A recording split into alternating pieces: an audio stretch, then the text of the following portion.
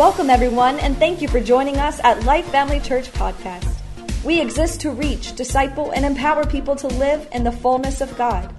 If you're new to our church or want to learn more about us and what we believe, you can check us out online by simply going to lifefamilychurch.net. We hope you enjoy this week's message.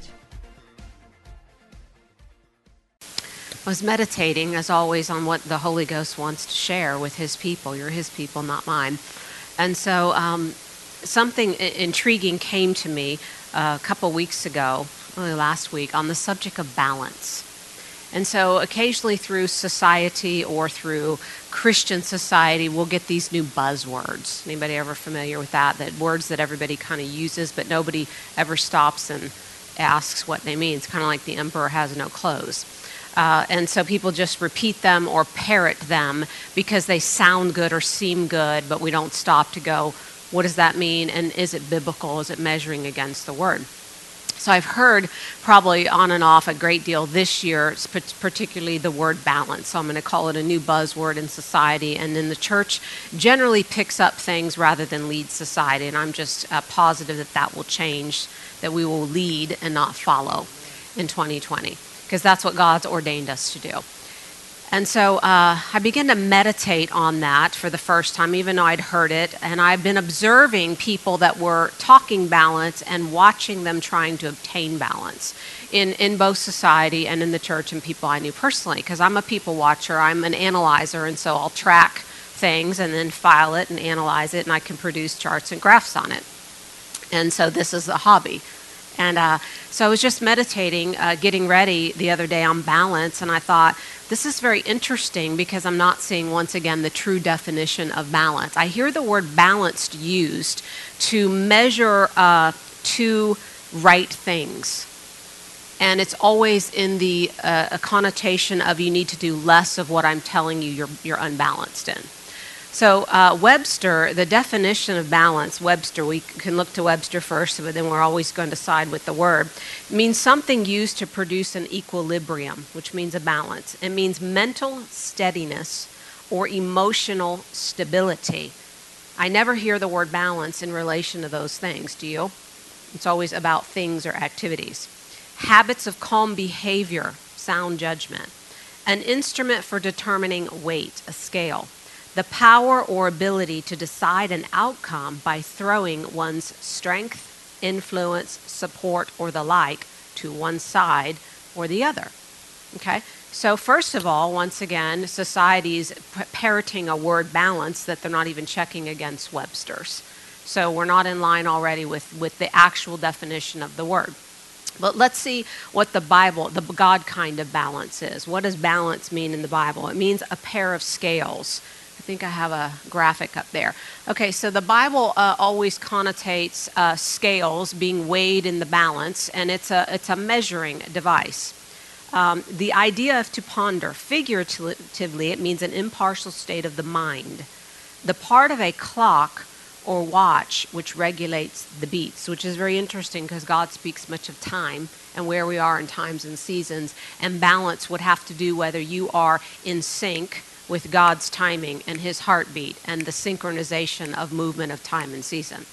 So if you're not in sync just with God's timeline and things moving through the Word, then that would automatically place you out of the balance mechanism, or the mechanism that would attain balance in your life is the timeline of the Word. Okay. The measuring device would be the Word. Both sides of a question, that means you are to carefully weigh something in the balance against the word. Reasons, to weigh reasons, to compare by estimating the relative force, importance, or value of different things. So I think we have to ask ourselves, people say, well, what does something cost? When I hear somebody say that, I say, it's not what it costs, is what is its worth, is how we estimate value. The value placed on anything is immediately revealed by the price you're willing to pay for it. So value would be what separates all men from one another, that the value they place on something would be the great differential, right? Time being the great equalizer in its initial stages, being the great divider in what men do with it. All men are created equal, that they're given 24 hours, but all men do not stay equal depending on how they invest their 24 hours of time. So it's the great equalizer, but then the great divider. Amen? Okay, so a pair of balances is a symbol of justice and fair dealing between right and wrong, not between two right things or two benign things. Balance is not just between one thing or the other. So the world, you always hear people discuss it as one between one thing or the other. Why? Because society doesn't recognize rights and wrongs anymore. And even people say, well, people will do what they think is right in their own mind. That's what the Bible says. But we're actually beyond that hour and season. There is no right. So it's not like I'm going to decide what's right. It's not caring what's right. It's what I want. So we've actually, when you read that in the Bible, that hour has come, we're past that hour of people. There is no right in their own mind. It's just what they want. They don't care if it's right. Because if you ask them, no, I don't care about right and wrong.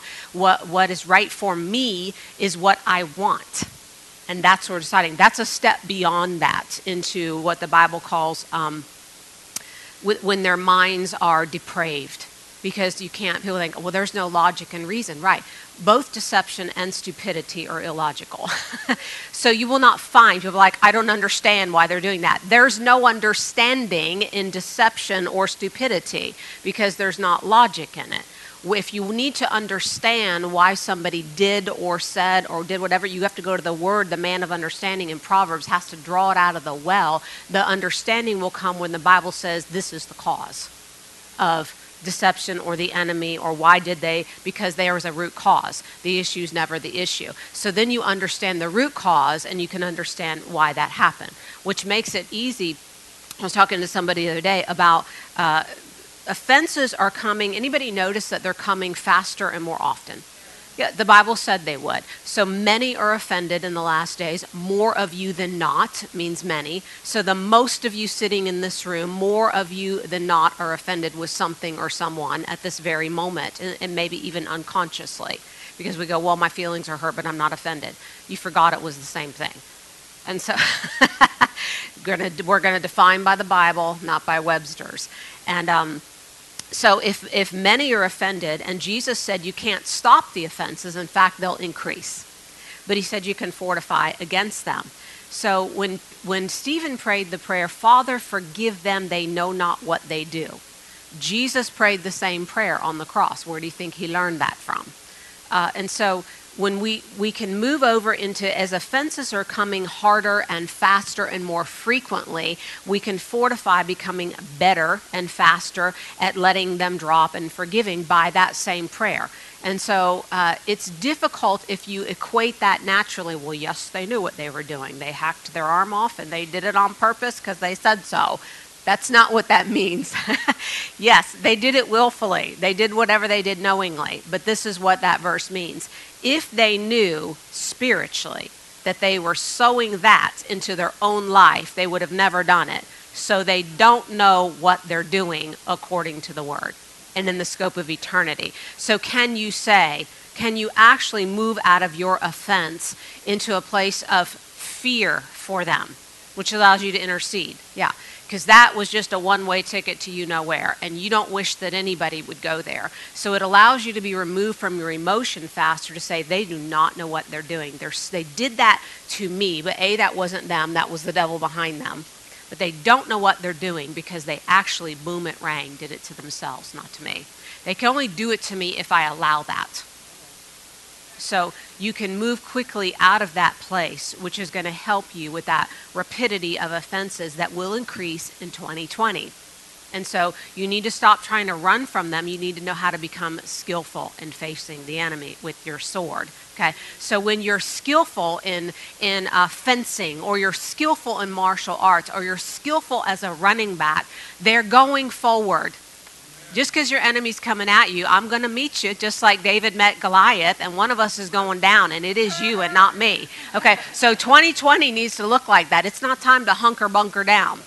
and find a hole spiritually, stay in our house, be a bigger introvert than you were last year, and I'll just stay away from people and stay away from things and do less, so I'll be less affected. Yeah, you'll be less effective, which is far worse for you spiritually and for heaven and for eternity than for you to be less affected. Yeah, stop being affected and be effective by moving into that. Move into the wind, move into the storm. You get to stay in the test longer, or you can stay it shorter based on whether you want to pick up the pace and just run right into it. Jesus said you can't stop the storm. You can't stop the offenses. That was not your job. You're not authorized to do that. So if you try to run and hide and avoid it or stop it or brace for it, these are all methods that are being ineffective. And they're designed to shut you down, to make you ineffective. So forward, right? As Pastor said, is the direction. So we're talking about balances. So the world discusses them in the sense of between two things. Has anyone ever heard this phrase? You drink a 6-pack of beer every day. That's not balance. 3 beers and a bottle of wine is my recommendation to you. Has anyone ever heard that statement? Of course not. So people, balance is never applied. How about this statement? You know, snort a little cocaine with your pot. Have some balance. And so why are we not hearing? Yeah, and these are absurd, but here's what I do hear balance. Don't serve too much in the church. You might get burnt out. Yeah. Okay, here's one for balance. You watch the ball game every Sunday morning and Sunday night. Have some balance. Do it Wednesday. It's the middle of the week. Balance it out. Yeah. Said no one ever, right? Yeah. Hey, you ate 5 Twinkies, but there were 6 in the box. Eat the 6 and balance the scale out. Yeah, and so balance is never applied. Why is it never applied to people that are doing something either that we consider sinful or wrong, or that they just want to do? Then it falls under that's none of your business, and everybody has a right to do what they want in the privacy of their own home. Yeah. So, don't go to the bowling league 4 nights, do bowling twice, and do baseball twice, because wouldn't that be balance? Yeah, you don't hear people recommending balance on anything that they consider sinful or fun or their own business. And nobody that's their friend would ever dare to bring that up either. Hey, you're a little out of balance in that area. But we do hear, and balance I always hear for a withdrawal from. But balance in the Bible was created as a measuring device against God's word, that his word, you had to put something in the scale to be the measuring device that you would weigh the other things against. So the Bible was put as your measuring device. And so anything put in the scale must measure and weigh up against this. So let's drop in Netflix. Let's drop in Facebook. Let's drop in bowling, whatever. They will be weighed in the balance and found wanting. The Bible says found lacking. They're not equally weighty or have equal value or importance. So we were to weigh everything that was not part of God's word against it for the purpose of doing more, not less. Because the lesser was to be removed. But we have people advising non-Christians and Christians alike, even in the church, to balance by doing less. Is it possible to pray too much? Right, because Paul said, I pray more than you all. Pat, pat, pat. Yeah. Jesus said, pray without ceasing. Does that sound like balance or society? Yeah. So God's definition of balance is all, not some. In other words, you're confusing the world's definition of balance, which you need to do less than, or two same things, which is communism, to measure two things and go, let's be equal, all things in common. God told you to be uncommon. I love the president's wife saying, be best. Melania Trump, be best. Be your best. That's going to take all. That's not balance. To be your best, you'll have to, by the world standards, be out of balance. Do we tell the gold figure skaters, you're just practicing too much, you're going to get burnt out, you got to have a little balance? Well, you don't get gold balanced by the world's definition, which is the incorrect one of balance. God's definition to win, even in the earth, gold medals, be the best in your company. You don't get magna cum laude by commonness or being equal or balancing a little pizza or a little pot smoking with your college studies. You don't get valedictorian. You get these things in life, even outside of Christianity, by all in. 100% commitment. What everybody says, hey, you're just out of balance. You're a freak. You're a weirdo. You're radical. People say that we're intense like it's a slam. It's a compliment if you call me that. Yes, I'm radical. Yes, I'm intense. I'm all in and I'm sold out because you got nothing and nobody else does for me but everything Jesus has got. So to the world, that's going to look radical. And why do people call it that? Why do they call it out of balance? Because your excellence and your effort expose their mediocrity. Okay, and they want commonness, communism, pull you down to their level. You need to stop doing more. So when was the last time you heard somebody that sat on a couch and said, hey, you work out too much at the gym, to the person that has no gym membership? Right. And so if someone is going to mentor someone in something out of balance because they need to go for the more, it would be not the coworker that says, you're always out there running. That's all I ever see on your Instagram. You're so out of balance, says the person eating the next donut. Last donut in the box. So if a person running and training for a half marathon needed some balance to get forward, the person running the marathon would counsel them, not the person on their third donut. But it's always the third donut guy giving you advice on what you should do less of. Do less like me. Look how great and happy I am. Yeah. And so the marathon runner would say to the half marathon runner, let me watch your form. You want to go from a half to a full. Remember, we want to go to the more. So you need to do a little weight training with your sprints. But the advice for balance with God's definition is to get you more, not less. So if anybody's advising you to do less to create balance, you automatically are in a fail position. You will fail because balance cannot be obtained by less. So balance cannot be obtained by taking more off the scale, but putting more on. So you're moving. Balance was for you to have more of what was God and what was right, not less. So if a pre-med student is out of balance in their efforts to become a surgical intern, the surgeon can come up to them and say, you know what, you're spending a little too much time in the library, that's good, but you need to practice a little bit more on the cadavers in the morgue. So it's the person that's doing more or has been doing more that can coach the person coming forward into greater balance for greater achievement, not stop, do less than. Since is it possible to give too much?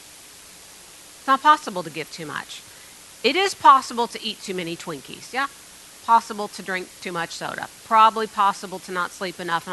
But spiritual things, it's not possible to be out of balance in them. Why? Because they're multiplied back to you, so there can be no deficit. But natural things you can get out of balance in because there can be a deficit in your life. If you eat too many Twinkies, there can be a deficit of health. Yeah, if you don't sleep enough, there can be a deficit of health. Watch too much TV, your brain turns to mush. There can be a deficit of intellect here.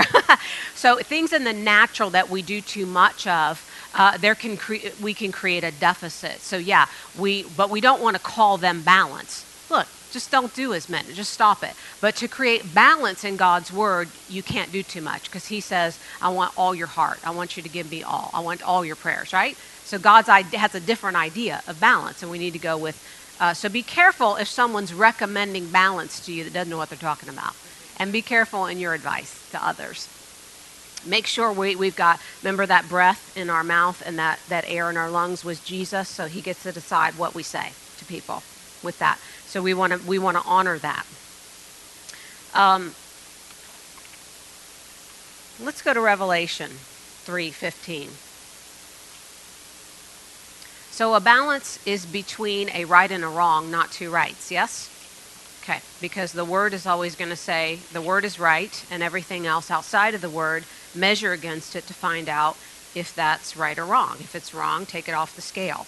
If it's right, do more of it.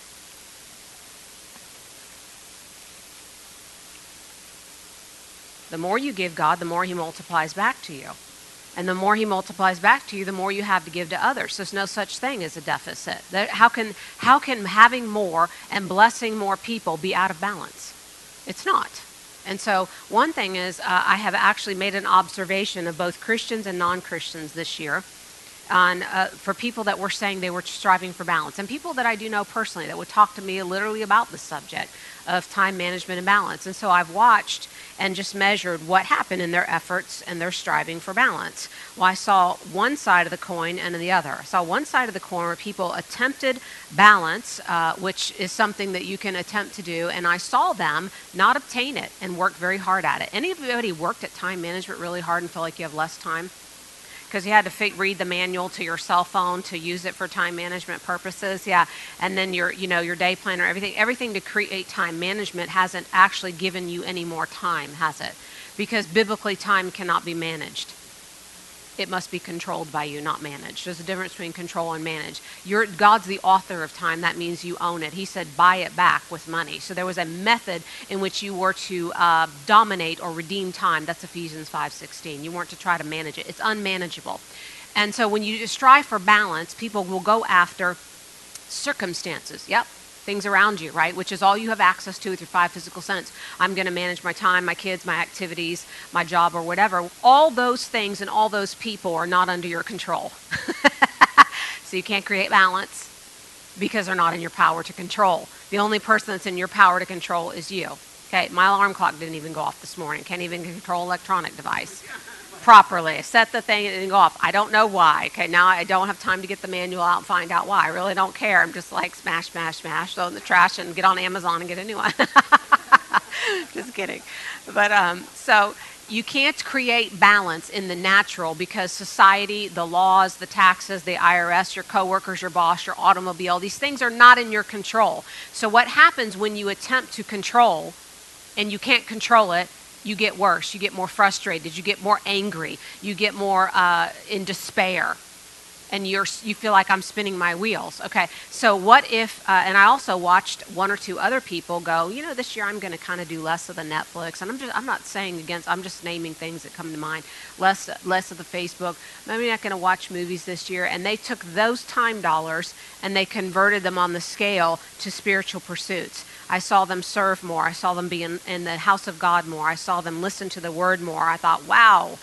I saw peace and joy and extreme acceleration that they didn't even know they were doing in their lives. They grew 5 years in one. And I saw the other individual, loved the Lord, full of the word, full of the Holy Ghost, used natural methods in the arena of natural things to control balance. No growth, no difference. Yeah.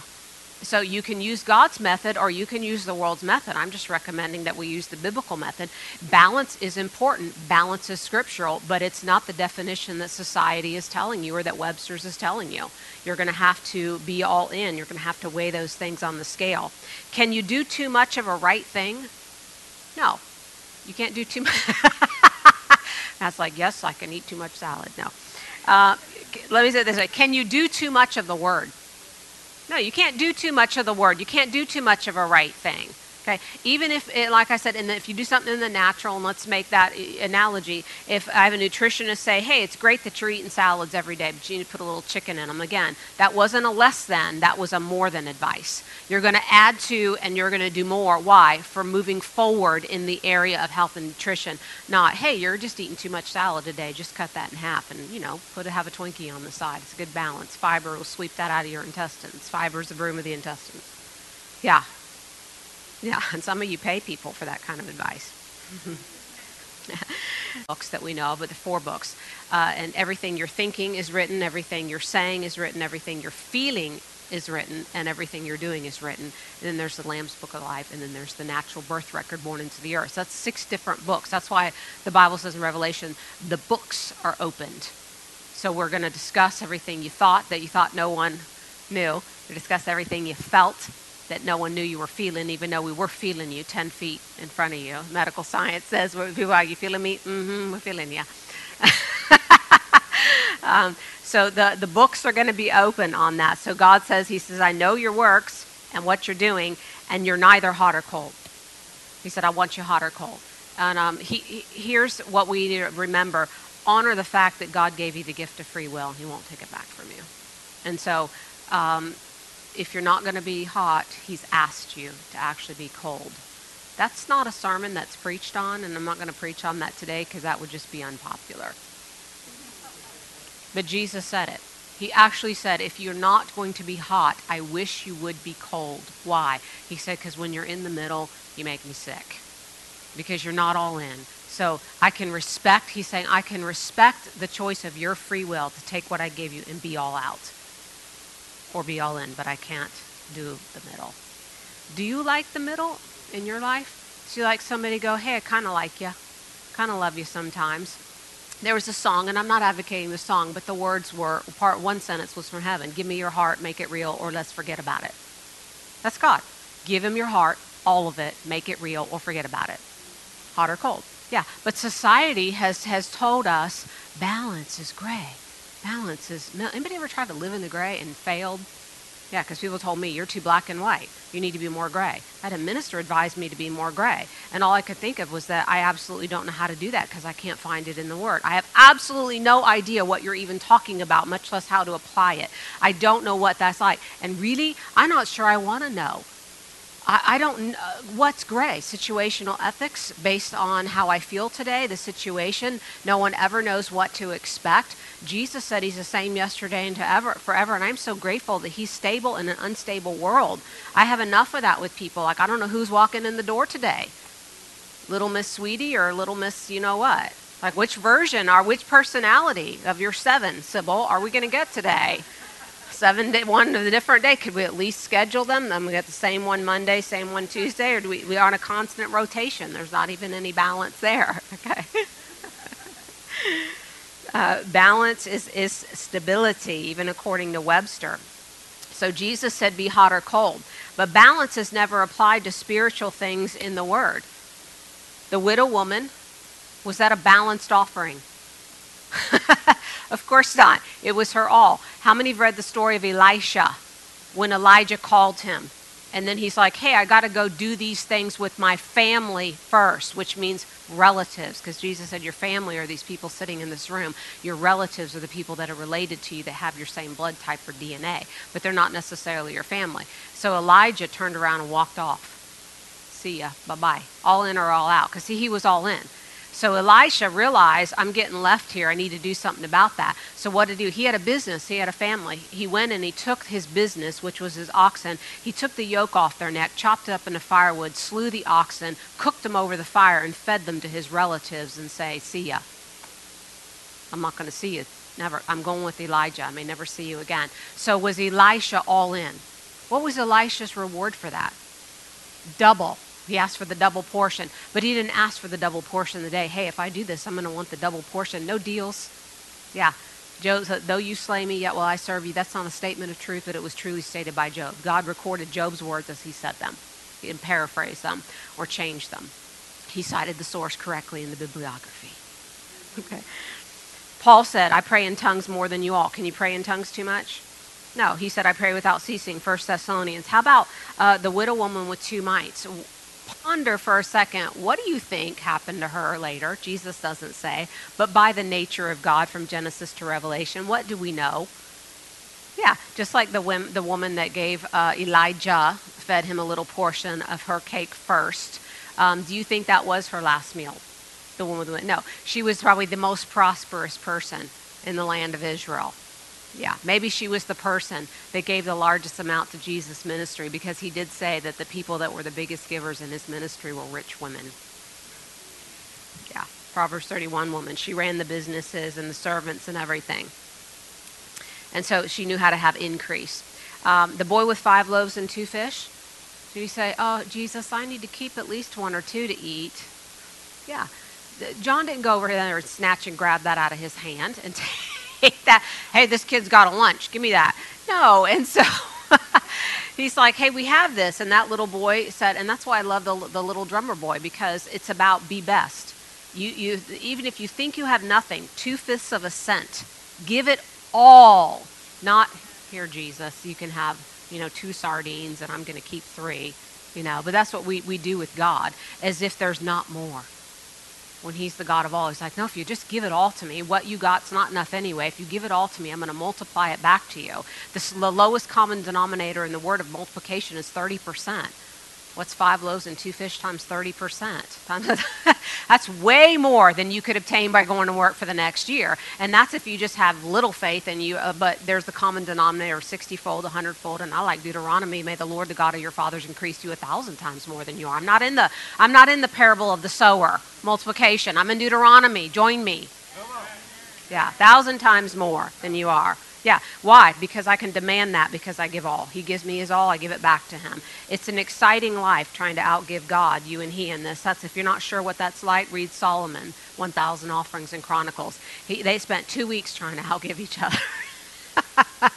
God's like, I'm going to do this. Solomon's like, no way, I'm doing this. Yeah, outgiving each other. So live that life. How about the Macedonian church giving out of their poverty in 2 Corinthians? They had nothing, and they still said, hey, whatever it is that we were going to scrape together, we're going to send to somebody that doesn't have anything. They weren't concerned about, yeah, we're in poverty. Oh, well, once again, if we die, we die in faith. You know, if we starve, we just be in heaven. Like, that's a bad day, right? So if you eat your last piece of apple pie and wake up in heaven, that's a good day. Okay.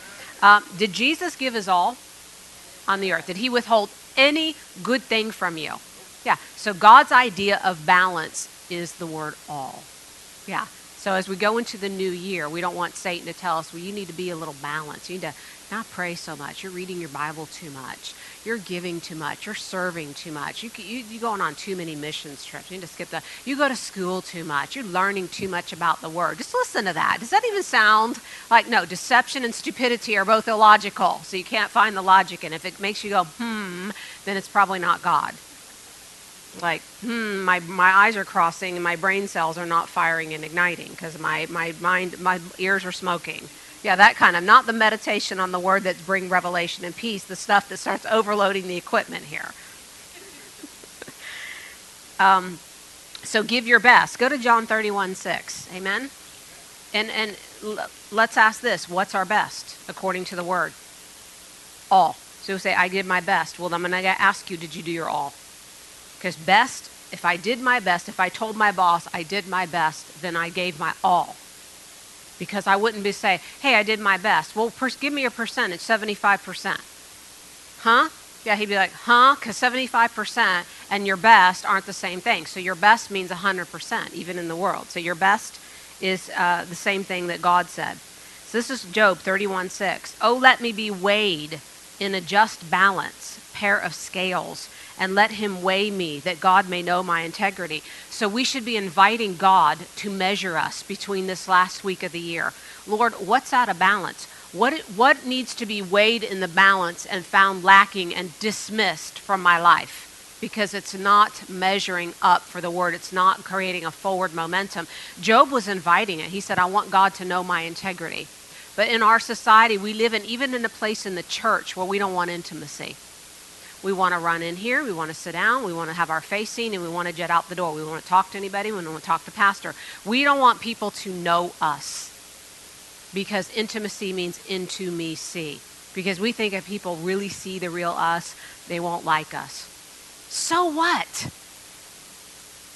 Let them not like you, and why don't you just see what happens? Maybe you're not right about everything. Maybe you're not a legend in your own mind. Yeah. Why don't you test some of these lifelong theories you've had?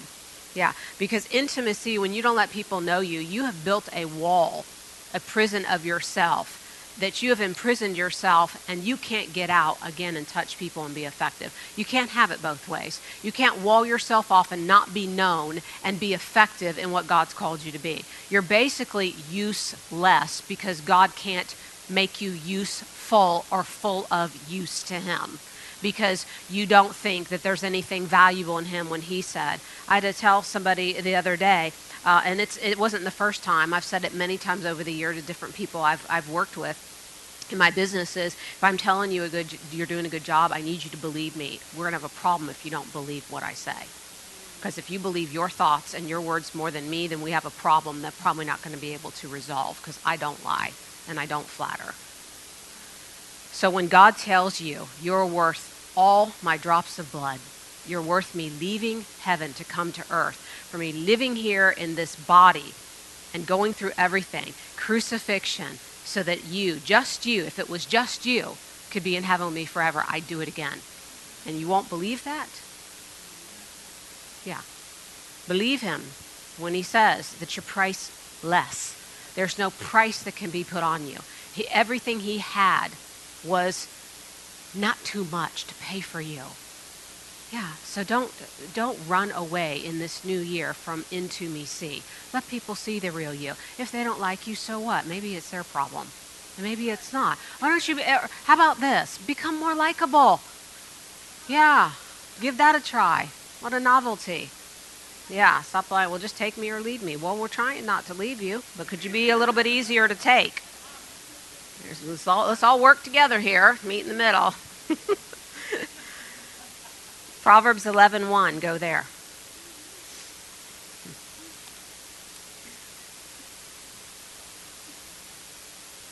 Use your Sunday afternoons to eat with each other. Let me just make it clear. I'm going to stop using the word fellowship. Go eat lunch together. Guasapa. Am I saying that? Am I saying that in English? Go get a $1 burger. Take this time on Sundays, every Sunday. Find someone new or someone the same. Go fellowship. That's not your time to run home and do your laundry. Look, God kind of balances all in. Sunday's his day. Put that first. It's the first day of the week. Sow that, and then you will have the right rest of the week. God, I promise you, I understand busy. I get busy. I have 6 jobs. What is not on my list? We're like, what do you do? The short list would be what I don't do, and right now I can't think of anything on it to even tell you, since I'm now on a plane to Afghanistan. I don't know what's not my job and what I'm not doing. But I make sure that I sow. Sunday is the first day of the week. It's all about people and spiritual pursuits. And so take that time and sow into other people that you might receive and be refreshed, that your week will go better.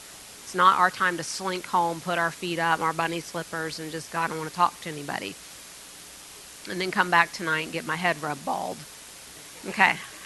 Proverbs 11:1. It says this: a false balance is an abomination to the Lord, but a just weight means to build is his delight. So God calls balances, there's false and there's true. So if you're weighing things the way the world is advising you, you have a false balance, and that's abomination to God. And he says a just weight, the word weight right there in Hebrew means to build. That means forward. It's going to increase. So when you're measuring properly with the Bible on one side of the scale and everything else is either found wanting, or if it's spiritual, it can be increased and you can put more weights on it. He said if it's not a just weight, it's not justice with the word, then it's an abomination to me. And if it's not building your life, if it's detracting from spiritual things, are the only things that are going to build your life in the future. Amen? All natural things rest upon the foundation of proper spiritual things in place in your life. Anybody ever heard of the verse Matthew 6:33? We can all quote it, right? Seek first the kingdom of God. But we're not thinking about that. So when he said seek first the kingdom of God and all these things would be added, is balance a thing? So we're trying to balance without seeking first the kingdom of God. It's impossible. So you have to seek first the kingdom of God, which is all. Balance will automatically be created. The scale will be balanced. And Jesus said, I'm going to add all those things to you. So will your laundry get done? Yes. And you know what? Probably by someone you paid. Wouldn't that be fun? Yeah. Maybe your car will get washed by somebody else for a change. Maybe your coffee will be made by McDonald's. They're good at it. Why do you want to do what somebody else is better than you at? Yeah, you're messing with their destiny. Public's destiny is to make chicken. It's not mine. And so to know who you are and know who you're not. Go with me to Revelation 6. Are you getting this? Say this. Balance with God is all. No such thing as too much of a good thing. You got to say thing.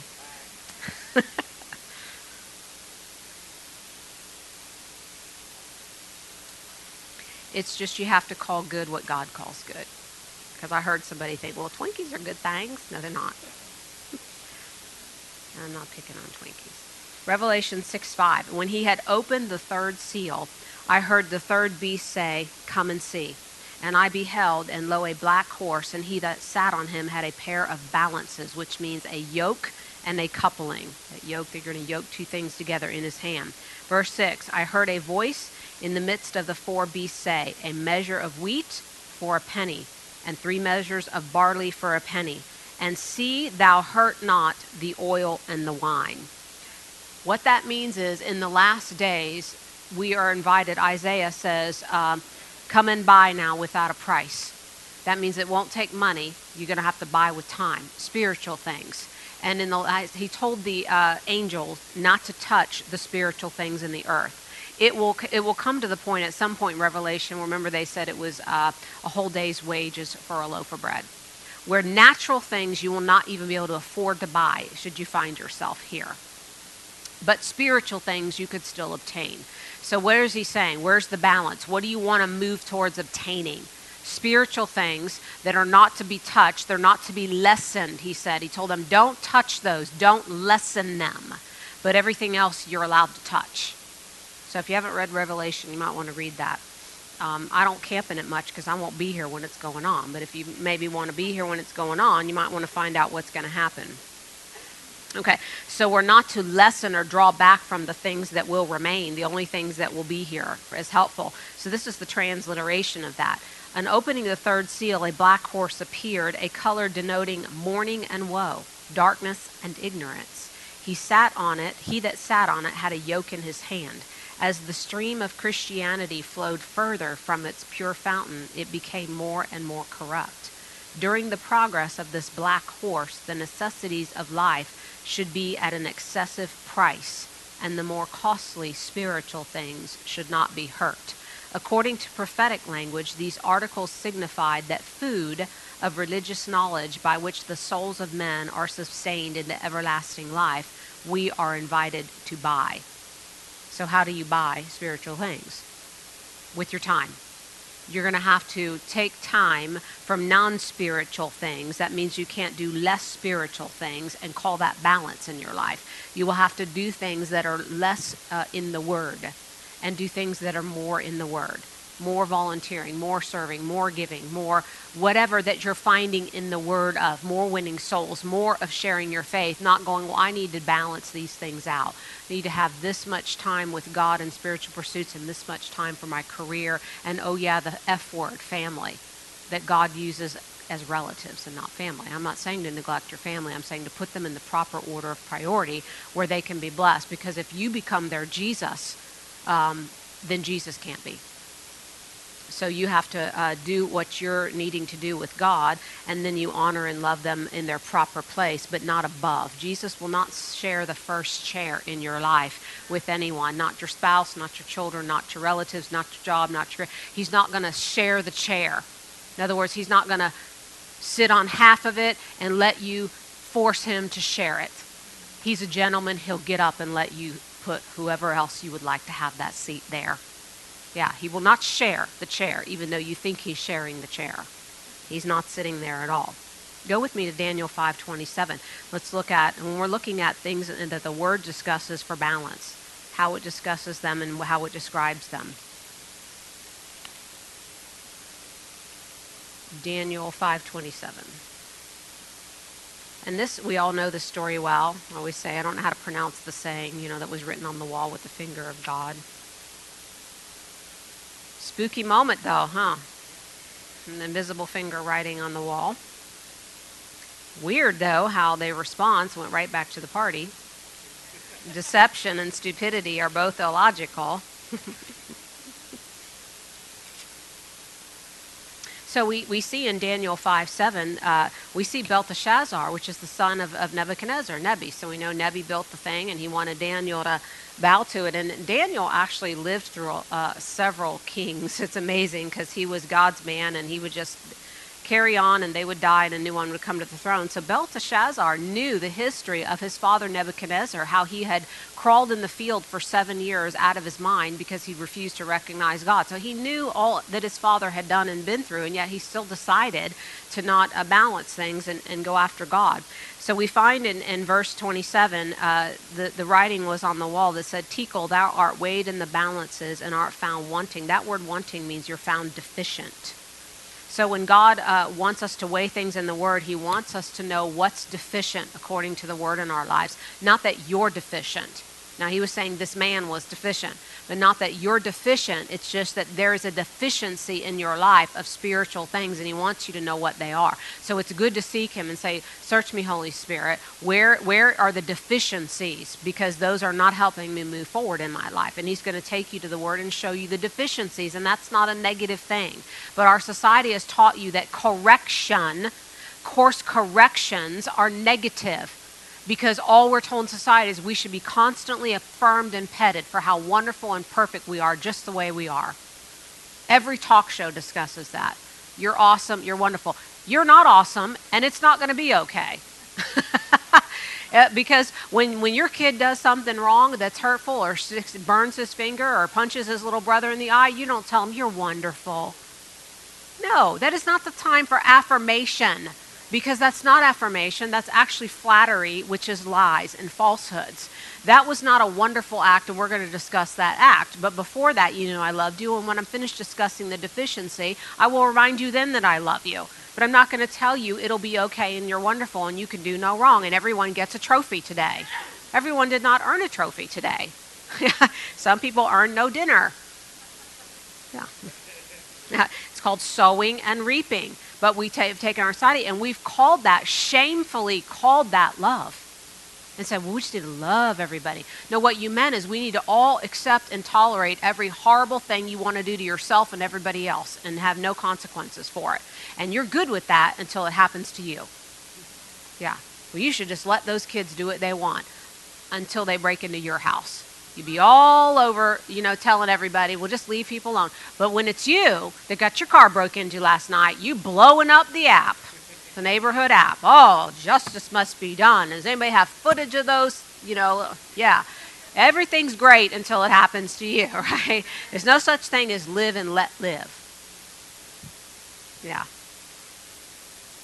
Okay, so here we are in 527. And we see Belteshazzar throwing a huge party.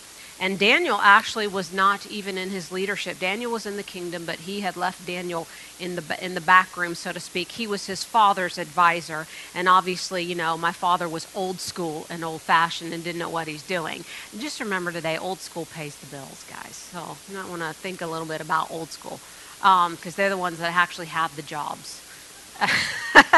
So Daniel was old school, his father was old school, so he hadn't really sought Daniel, and he forgot. But one of his many wives, said, hey, there's this guy that served your father well. In fact, he was so wise, your father made him next to him in the kingdom because he could actually interpret dreams. He could tell you the dream and tell you what it meant. And the other guys that you tell the dream to, they couldn't even tell you what it meant. So he called on Daniel and he's like, look, what does this mean? And nobody there knew the language. And so obviously it was a heavenly language because there were people that spoke many kinds of languages and very educated people there. And so this was a language that God was simply reserved for himself and gave Daniel the interpretation. And Daniel, like his father, wasn't always excited about having to tell the king that there was judgment against them because lots of times that guy got his head cut off. But once again, Daniel's like, hey, we're going to serve God. So he let him know that you're weighed in the balances and you're found wanting, and God has numbered your kingdom and he's finished it. The kingdom is divided and given to the Medes and Persians. And then Belteshazzar, they clothed Daniel with scarlet and put a chain. He rewarded him, and they carried on with the party. And by the next day, Darius of the Medes comes in and takes him over. So the army was well on its way. So God was giving him one final chance, which meant he had a lot of chances to repent.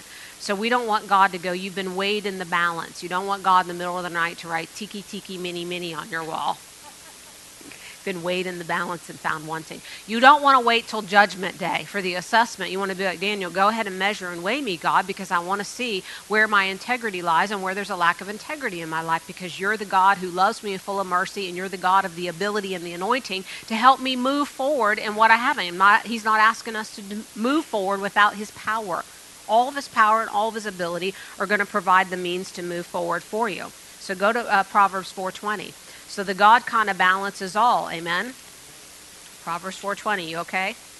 Okay. Because we're going to have the God kind of balance in 2020. Because we want to have the God kind of momentum, the God kind of forward progress, the God kind of growth. The world is not our advisors. They are grossly mistaken. Do not take advice from magazines, talk shows, and Facebook, and any other source. Proverbs 4:20, Jesus said this, "My son, attend, turn your head and look at, lean in, listen to, respect and value my words.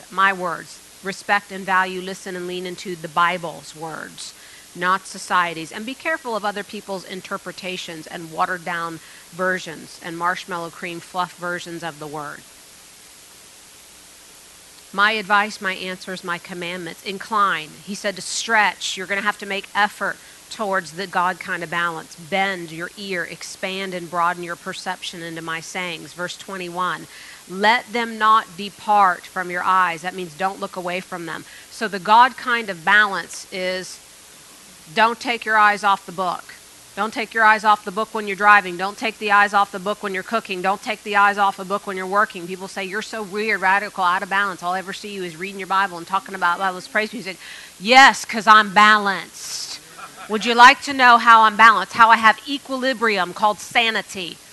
Yeah, in the Word. And how I can have a thought, 2 brain cells, rub them together and they ignite a blaze. And not misfire like a bad spark plug. So God's balance is all. He said, don't take them out of your eyes, your senses.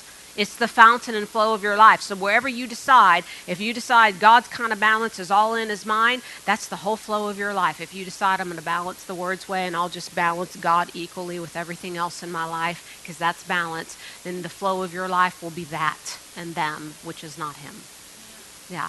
And we all want, when that flow flows downhill, because all sewage eventually finds the downhill path. Keep them in the middle of what? Your heart, your courage, your mind, your feelings, your understanding.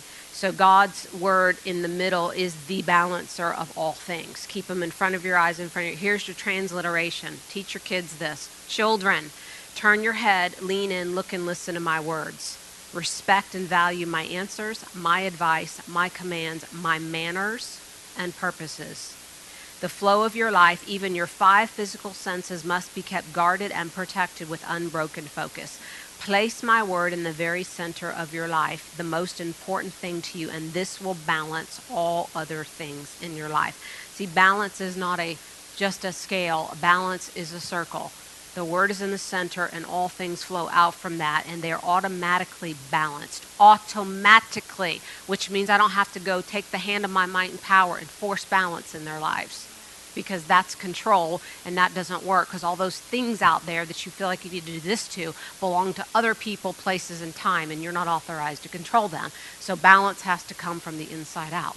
Balanced is here. It's in the center. It's in here. And then the flow of my life wherever I go. And on top of that, not only am I balanced, but I can bring balance into any equation. Any room you walk into, any chaotic situation with your relatives or your workplace, you brought wellness, you brought the balance. So things around you, if you stay there, they have to be balanced, unless you get out of balance and get all up in their stuff with them, because they can pull you out of that balance if you don't want to stay in that place of the center of balance. Once you've made the Word of God the first and final authority, and see, that's our problem with balance. We haven't made God the first and final authority. Maybe you say, I made Him the final authority. Yeah, after you sought everybody else's perspective and opinion first. Sometimes you decided to make the Word of God your final authority if you felt there was great benefit for you. But He's the first, the only, and the final authority that we consult in our lives. There is no other consult. Yeah, and so the verse that says, well, there's wisdom in a multitude of counsel, not in a wisdom, a multitude of counselors that aren't counseling by the Word or don't know the Word. That wasn't, and it says you don't make war without that counsel. Were you going to war? Yeah, well, I'm getting on a plane to Afghanistan, so I'm going to talk to my board about it. But other than that, I don't need the multitude. I just need the one. And if I'm not hearing from the one, then I have my direct authority. Your pastor, my husband, my boss. Yeah. And so he can decide. And then it's all on him, right? Which is fun. The S card, the submission card we play. Let's see what else. Go to Deuteronomy 6. Let's close with Deuteronomy then. So let's finish with God's kind of all and God's kind of balance. Aren't you glad that now you can have a totally balanced life without buying another time management device?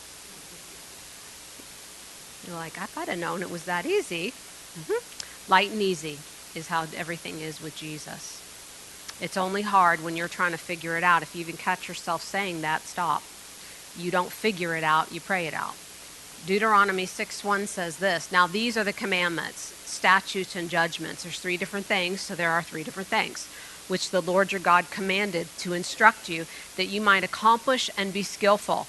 So God gives you commandments for you to be skillful and accomplish things. The world says God gives those commands to stop you from doing things, to stop you from having fun, to stop you from enjoying life. That was the big lie that Satan told Eve. There's stuff that you don't know that you're going to want to know. So Satan packages everything to be the more that God has for you. You need to have balance because there's stuff you're missing out on. You have to decide what you think you're missing out on. Yeah. When I was a teenager, I think I was 15, 16. And so this is even past my association with Pastor. So I decided that I would just try skipping school, just to see what is it that is the big deal that we're missing here. So some things with me are just very logical. So I got in a little bit of trouble and it irked my dad a bit, just briefly. And, decided I'd see what it was I was missing. So I snuck out a few times and climbed out the window and all that. And I think you know about that, but if not, you'll forgive me, I'm 50. Yeah, telling stuff, your dad's like, I don't know. Yeah, I don't want to know all the stories of things my kids did. And so I'm sitting in a car, it's 2 o'clock in the morning, and they're all smoking pot. Now, personally, I think pot has a very offensive odor. It just stinks, okay? That's just my nasal passages. It stinks. Everything stinks that it touches the car. And so I'm sitting there, they're smoking. I'm not smoking because I just wasn't interested in it and at the moment. And so I was sitting there going, this is what I'm up at 2 a.m. for. I like sleep. I like my bed. This is what I'm missing. Okay, these people don't look like, because see, I'm not smoking them. I'm looking from the outside in. They don't look or sound like they're having fun. In fact, they're the stupidest people. And what does that say about me?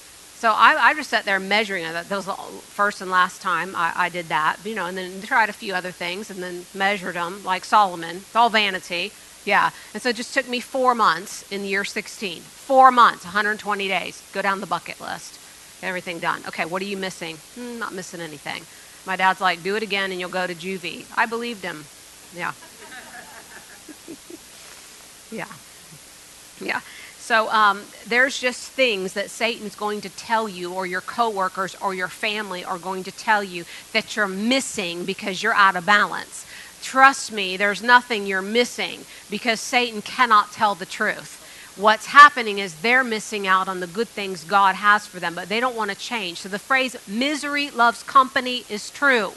So when they're miserable, but they pretend they're happy because they can only be happy with some inebriating substance, excesses of, drugs, alcohol, whatever, food, whatever, so they can forget and not feel, no intimacy, because then you have no feelings. They cut themselves off. And so the person who can't feel is telling you that you're missing something. How would you know? Because you can't feel anything right now. Wow. Yeah. Deception and stupidity are both illogical. Okay. So in Deuteronomy, it says, the commands are oral instructions, the statutes are written instructions, and judgments are the outcome when the first 2 are not followed. But God's fair, he's going to let you know what those are. So Deuteronomy 6:2, that thou mightest respect the Lord to keep all his statutes and his commandments, and your son and your son's son all the days of your life, so that your days may be prolonged. In verse 3, he says, hear, which means intelligently consent and obey. So I was giving you an example of how I intelligently consented and obeyed. And observe to do it properly. So is there a wrong way and a right way? Yeah, people are like, I'm faithful. Yeah, you did it faithfully wrong. Faithful means skillful, okay? We don't want to repeat something in the wrong manner. We want to do it skillfully. So he said, do it properly, that you may be happy, successful, and find favor. And it's interesting that we're running around trying to be happy, successful, and find favor when God said, if you just obey this, it's automatic. You will be, not do this first and then pursue that. He said, if you do this, you will be happy. So here's the secret to happiness that everybody else is missing out on. Obeying God's word. They're like, I don't understand why you're so happy. You're at church all the time. Yeah. Then you may buy a vowel. Yes. Or you just hit the jackpot. Did you hear what you just said? Of course not, because they weren't listening to their own words. Deuteronomy 6:4. Hear, O Israel. Notice how many times God says these phrases. Hear, listen. Do you have ears to hear? Why? It tells us you're not listening. Or you're hearing with your ear, but you're not hearing with your understanding. You're not hearing with your heart. Because he said when you hear, you listen and you consent to obey. So God connotates a hearing with a doing. He knows if you're really hearing, you would be doing. So when he sees no doing, he says you're not listening. But when you say that same thing to your kids, did you not hear me? Yeah, I heard you, Mom, say clean up my room. Well, it's not cleaned up, so I'm going to assume you didn't hear me. Because the other thing I have to assume is that you rebelled against what I said, and that's a whole nother level of discipline. So either hearing impaired or rebellious, take your pick, because there's two different kinds of discipline for that. Okay, verse 5, thou shalt love the Lord thy God, what does that say? With all, there's the balance, all thy heart and all thy soul and with all thy might. So these are three different ways to do all. Love is a verb, it's an action word, it's something you do, so it's not something you say. Jesus said in John 14:15, if you love me, keep my commandments. So the proof of love is compliance. So somebody can't say they love me and they don't do what I ask them to do. Even me as a person. You're like, no, you don't, because if you love me, you do what I ask you to do. Well, I thought you would want this instead. That's your problem, you were thinking. Or in other words, you were giving me what you wanted me to have, which is selfish and about you and not what I asked for. So when somebody comes back, how many of you tried that with your boss? Your boss said, hey, clean out the storage room. Well, I went and I thought I'd go pick everybody up a pizza because I thought you'd be happy. No, you didn't actually think I'd be happy. You thought you'd be happy. Yeah, and so you chose you over me. Like a boss is a boss not because he has your intellect, because he has probably a greater intellect. So that's not going to fool him. Yeah, and so it's not going to fool God when we say we love you, God, but he said, if you love me, obey my commandments. So your love to me is measured in what you do, not what you say. Because when you do something, I'll know that you love me. You don't have to say the words. It's nice to say the words, but you don't have to say the words. Or they should at least be married to the action. Okay, heart means your emotional nature. The soul is that in a man by which he reveals himself alive, your seat of action. This is the word might, financial power. So I know Pastor preaches on the tithe every Sunday, but really he could just preach on this. If we love God, we love him with our financial power. All in. So it's never a question of, Lord, it's the question is, Lord, how much can I bring today? Not how little can I do? So the word might means financial power. It's not how much weights you can lift with your bicep exercise. Yeah, it's not that type of might. So verse 6, and these words which I command thee today shall be in thine heart, or center of balance.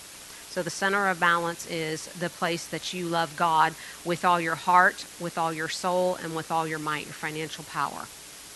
Verse 7, and teach them diligently to your children, if you have children, and your grandchildren. Write them on the doorpost. So it's good to have scriptures put everywhere. John 13:34, I give you a new commandment that you should love one another just as I have loved you. So if you have the God kind of balance in your life, including myself, then we won't have a love walk issue. We're having a love walk issue because we're out of balance. The center of our life is not centered in God. So we're going, I'm struggling with so-and-so. They're getting on my nerve, their personality, or what they're doing or what they're not doing. So that flow has been disrupted. It's out of balance or out of sync. So what we want to do is stop trying to deal with the issue that's on the surface and deal with the root, which is we got out of balance. Somewhere we're not walking in love with God. Because to walk in love fully with God, with your all, means that love of God can flow out of me and love that other person. When I'm struggling this way in horizontal relationships with people, I need to know I'm out of balance vertically.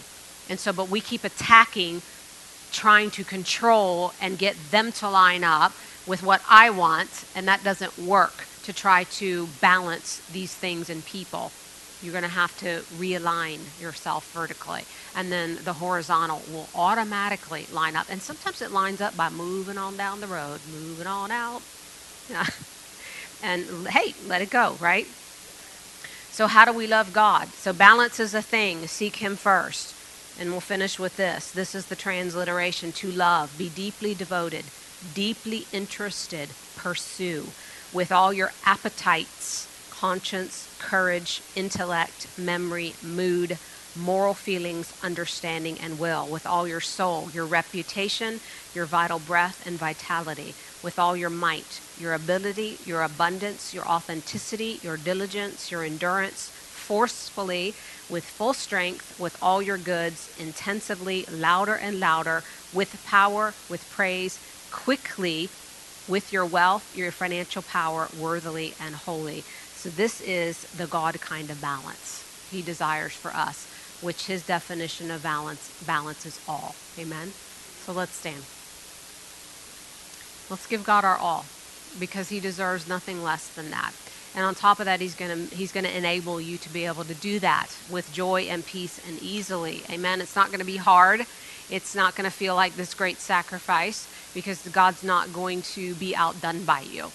The reward for the people that gave all in the Bible was all back to them. And double. Like Elisha got double portion. So if we want to move forward and have more, which we all do, then we're going to have to balance God in that center place and not share the seat or unseat him anymore with other things that people have maybe well-meaning. But most of the time when I hear balance, somebody recommended, it wasn't really well-meaning for that person's good. It was because they didn't appreciate their mediocrity being exposed. But now that we know what balance really is, we want to go all in with that. So let's close your eyes and let's pray this to the Father. Father, we are so grateful for the gift of a free will. Thank you that is the one thing you will not take back. Thank you for trusting us with it. We're going all in. We're going to be balanced this year for your glory, for your kingdom, for your purposes and your pursuits. And we thank you that you will add all the things that we need to our lives in great abundance, in more than enough to share with everyone around us. Father, you are great and greatly to be praised. In Jesus' name, amen. Thank you for joining us this week. It's our honor to serve you and be part of your walk with Christ. Don't forget to check out our website at lifefamilychurch.net. Have a blessed week, and remember, the best is yet to come.